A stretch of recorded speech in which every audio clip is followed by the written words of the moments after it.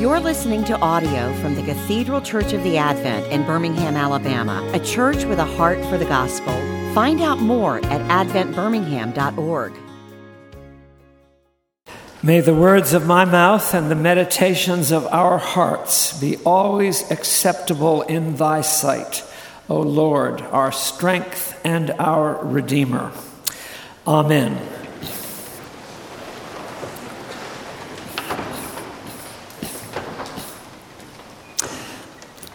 I had the strangest experience this morning. I was on my way to Jim Reed's bookshop, which is the second most important place in Birmingham. And as I was coming back to the church, I saw a chap, didn't have my glasses on, and he was dressed exactly as I was. He had a blue blazer and gray flannel slacks. And I didn't have my glasses, and his hair was the same color. And he looked exactly like me, about 50 yards away. And then I ran into him, and it was actually my friend Norman Jetmanson. And then I went on a ways, took my glasses off, and to the next street, and a chap with a blue blazer and gray flannel slacks was crossing the street, and I knew the man, another fellow, a lovely Adventer. And then I said, this is like that Twilight Zone episode with Vera Miles, called Something in the Dark, when she keeps seeing herself in a bus station.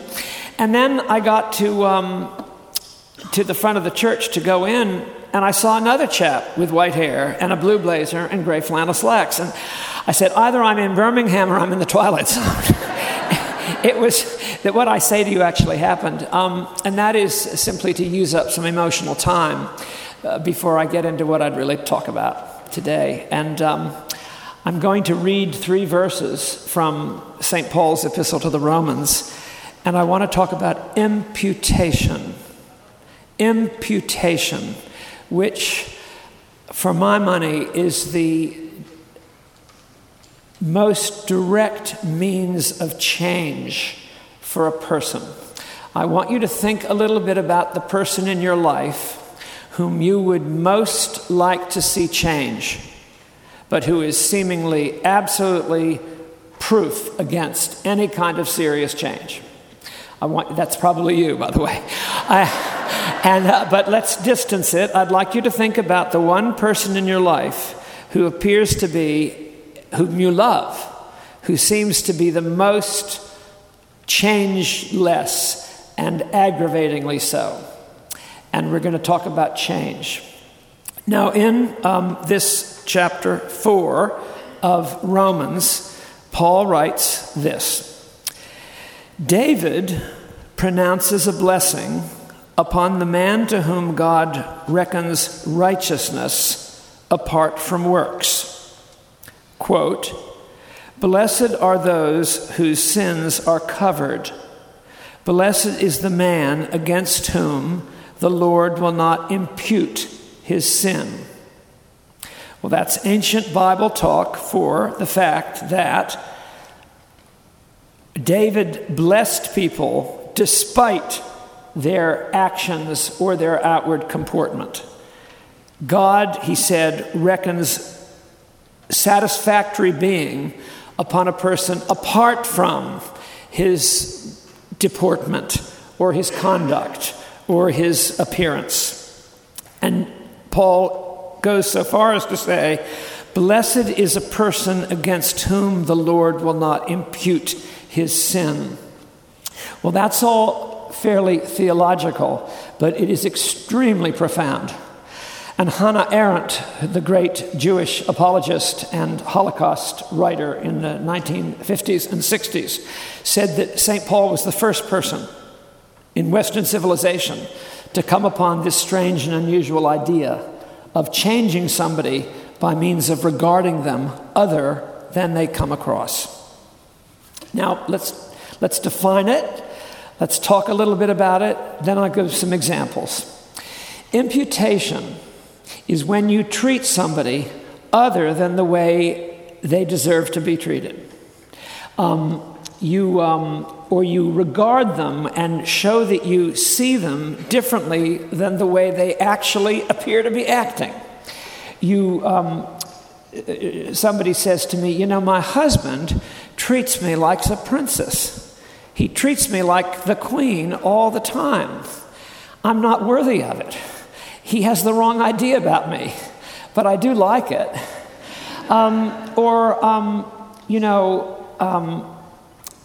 She thinks I know a lot more about this subject than I do. She treats me as some kind of an expert, but I'm actually a total neophyte. Or he imputes to me unselfish motives in relationship to this particular thing that I do not have. The thing about imputation is, when you are regarded positively, when you feel negative about yourself, it almost always engenders the very quality that you don't have. Do you understand what I'm saying?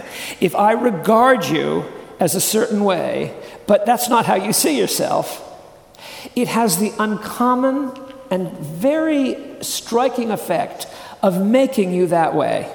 Have you ever known say a young lady who regards herself as a plain Jane? I mean, there are none, but let's imagine there were.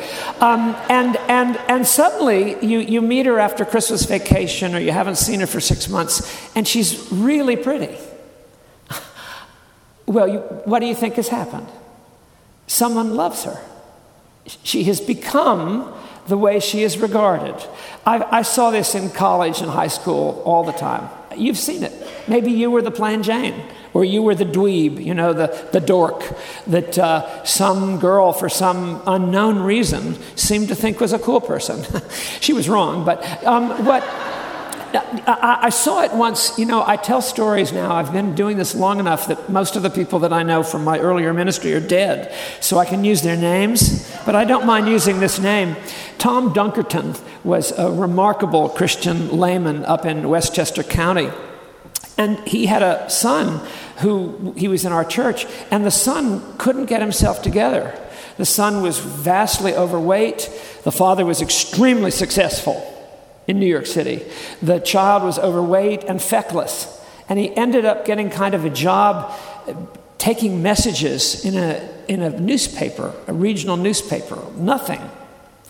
And then, after a year, he completely got himself together, went into journalism, and became a distinguished journalist. He was unbelievable. He lost weight, he looked confident, he was poised, he was interested, and he was successful.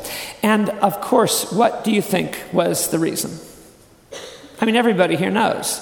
Tom Duncan has said, I don't understand it, but this young girl that he met really thinks he hangs the moon. And that's all it took to turn him into a human dynamo from being really, really pathetic. Now, I mean, do you see what this does? Has anyone treated you that way?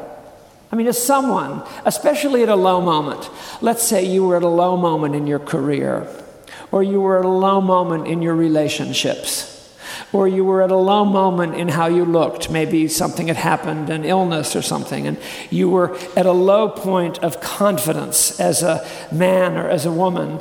And out of the blue, someone seemed to see in you something that you didn't have in yourself.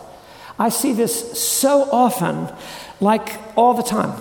And this is the great instrument of change. Point one, imputation is the great instrument of change. Now, I'll apply it to the Bible in just a minute. Do you all remember the movie Abbott and Costello Meet Frankenstein? Well, it's one of the great classics of world cinema. And it was Jerry Garcia's favorite movie. But this is true. But there's a great scene in it when Lon Chaney, who plays the Wolfman, is talking to Bud Abbott and Lou Costello about his dilemma. And he says, can't you see? When the moon is full, I change. I become a wolf. And Lou Costello says, oh yeah, so do 40 million other guys. Well, that's the point in the sermon. That's called the pivot. What I want you to understand is that imputation, which is a fancy Latin word, which is when you regard someone other than they ostensibly are and feel about themselves, is a change agent of supreme magnitude. And this applies to your son and to your daughter and to your husband, to your wife, to your boyfriend, to your girlfriend, to your grandchild. Now, if I were giving a long theological address, I would say that the gospel first says God loves the unlovable. He's the friend of sinners. The way he does it is by justifying us. If we believe that God loves us that way, we no longer have to live our lives defensive. This is all in the head, but I'm getting to somewhere real. But how does it get written on my heart?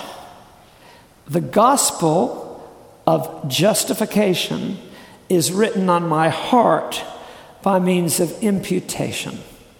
That is where it is written on the heart. It's the point of the pencil. It's the change agent. And I really want to think about your struggling child. I mean, I want you to think about because many families have at least one child who's struggling or lost. Or maybe your husband who's descending into greater and greater depths of habitual mental confusion, or you're someone else you love who's anxious and chronically anxious, and you just want everything to help them, but there's nothing you can do. And we find that that the only thing that actually works is imputation. Now, it's costly to the one who is imputing, because it means constantly putting on them a picture of themselves that they do not have within themselves. Let me talk a little bit about how this works, and then I'll finish with an illustration. Didn't I say yesterday that if you have a person in your life whom you want to change, does confrontation ever work? Tell me one time when confrontation has worked. There was only 2 hands in the back. Tell me one time. What did St. Paul say? He said, when law comes in, that's confrontation, the trespass increases. So the moment you come and tell me what I ought to do, even if you're totally right, which you usually are, I fight it. Matter of fact, oh yeah, and I'll come back at you twice. We were visiting a couple we love.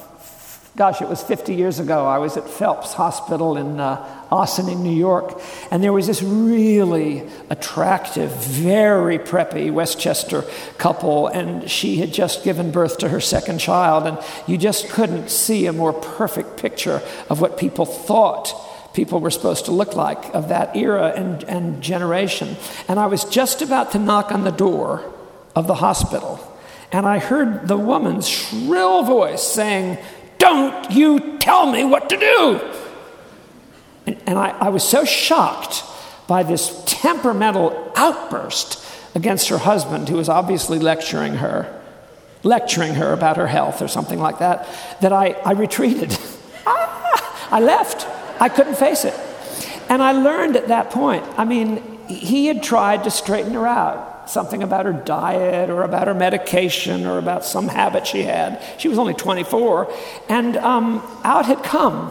And I realized then that the Bible was right when Paul said, when law comes in, the trespass increases. So how do you really help a person to change? Well, it's costly, but it's powerful. And if God has done it for you or another person, you can do it for another. Let me give you 2 examples and I'm done. There is a movie that you have got to see. Now, you probably haven't seen it because it's available. You can stream it. It's from 1942, and you can stream it on Netflix. It's available, and it's called The Big Street. It stars Lucille Ball and Henry Fonda. And it's an old-style movie based on the writings of Damon Runyon, who really understood the gospel. He was a 1930s sports writer who understood the gospel. And in this movie, which is about lowlifes, and it's Lucille Ball's only serious movie, she is a dreadful, avaricious, narcissistic, mean-spirited gold digger in New York society. And she is, however, at one early point, a terrible man gets so mad at her and he hits her, and she falls down a flight of steps and is paralyzed irretrievably from the waist down by this terrible attack. Henry Fonda plays a busboy in the restaurant, and he has decided to love this impossible, avaricious, mean, and hectoring woman because he just does. And now that she is completely paralyzed from the waist down, he's able to love her in a way that is extraordinarily meaningful. And he steps in, has no money, he has no couth, and he takes care of her for the rest of the movie. He wheels her down from New York to Miami Beach in her wheelchair by means of thumbing rides. And he always calls her Princess, Your Highness, and she's terrible to him. She's mean to him. She takes advantage of his kindness. She treats him like a lackey and a terribly, but he never stops, ever stops treating her as Your Highness. And I'm going to give it away because I don't really care about spoilers when the movie was made 50 years ago. I don't care, Hamlet, don't spoilers. At the very end of the movie, she's rejected him again, but he refuses to reject her, and she's dying. And they're at a nightclub, and she's dying. And he says, Your Highness, I'm going to dance with you. And he lifts her out of her wheelchair, and he dances with her through this beautiful music. And she turns to him and she says, Little Pinks, I think I love you. I've never been happy before now. In fact, if I could, I'd marry you. And she dies. It's one of the most powerful things. So what I thought as I watched The Big Street, made in 1942, is even with the most impossible specimen of recalcitrant human nature, it always ultimately works. The change agent. Well, I'm just going to close by saying, what can we do about this? Well, the main thing you can do, I said it yesterday, but I want to say it again.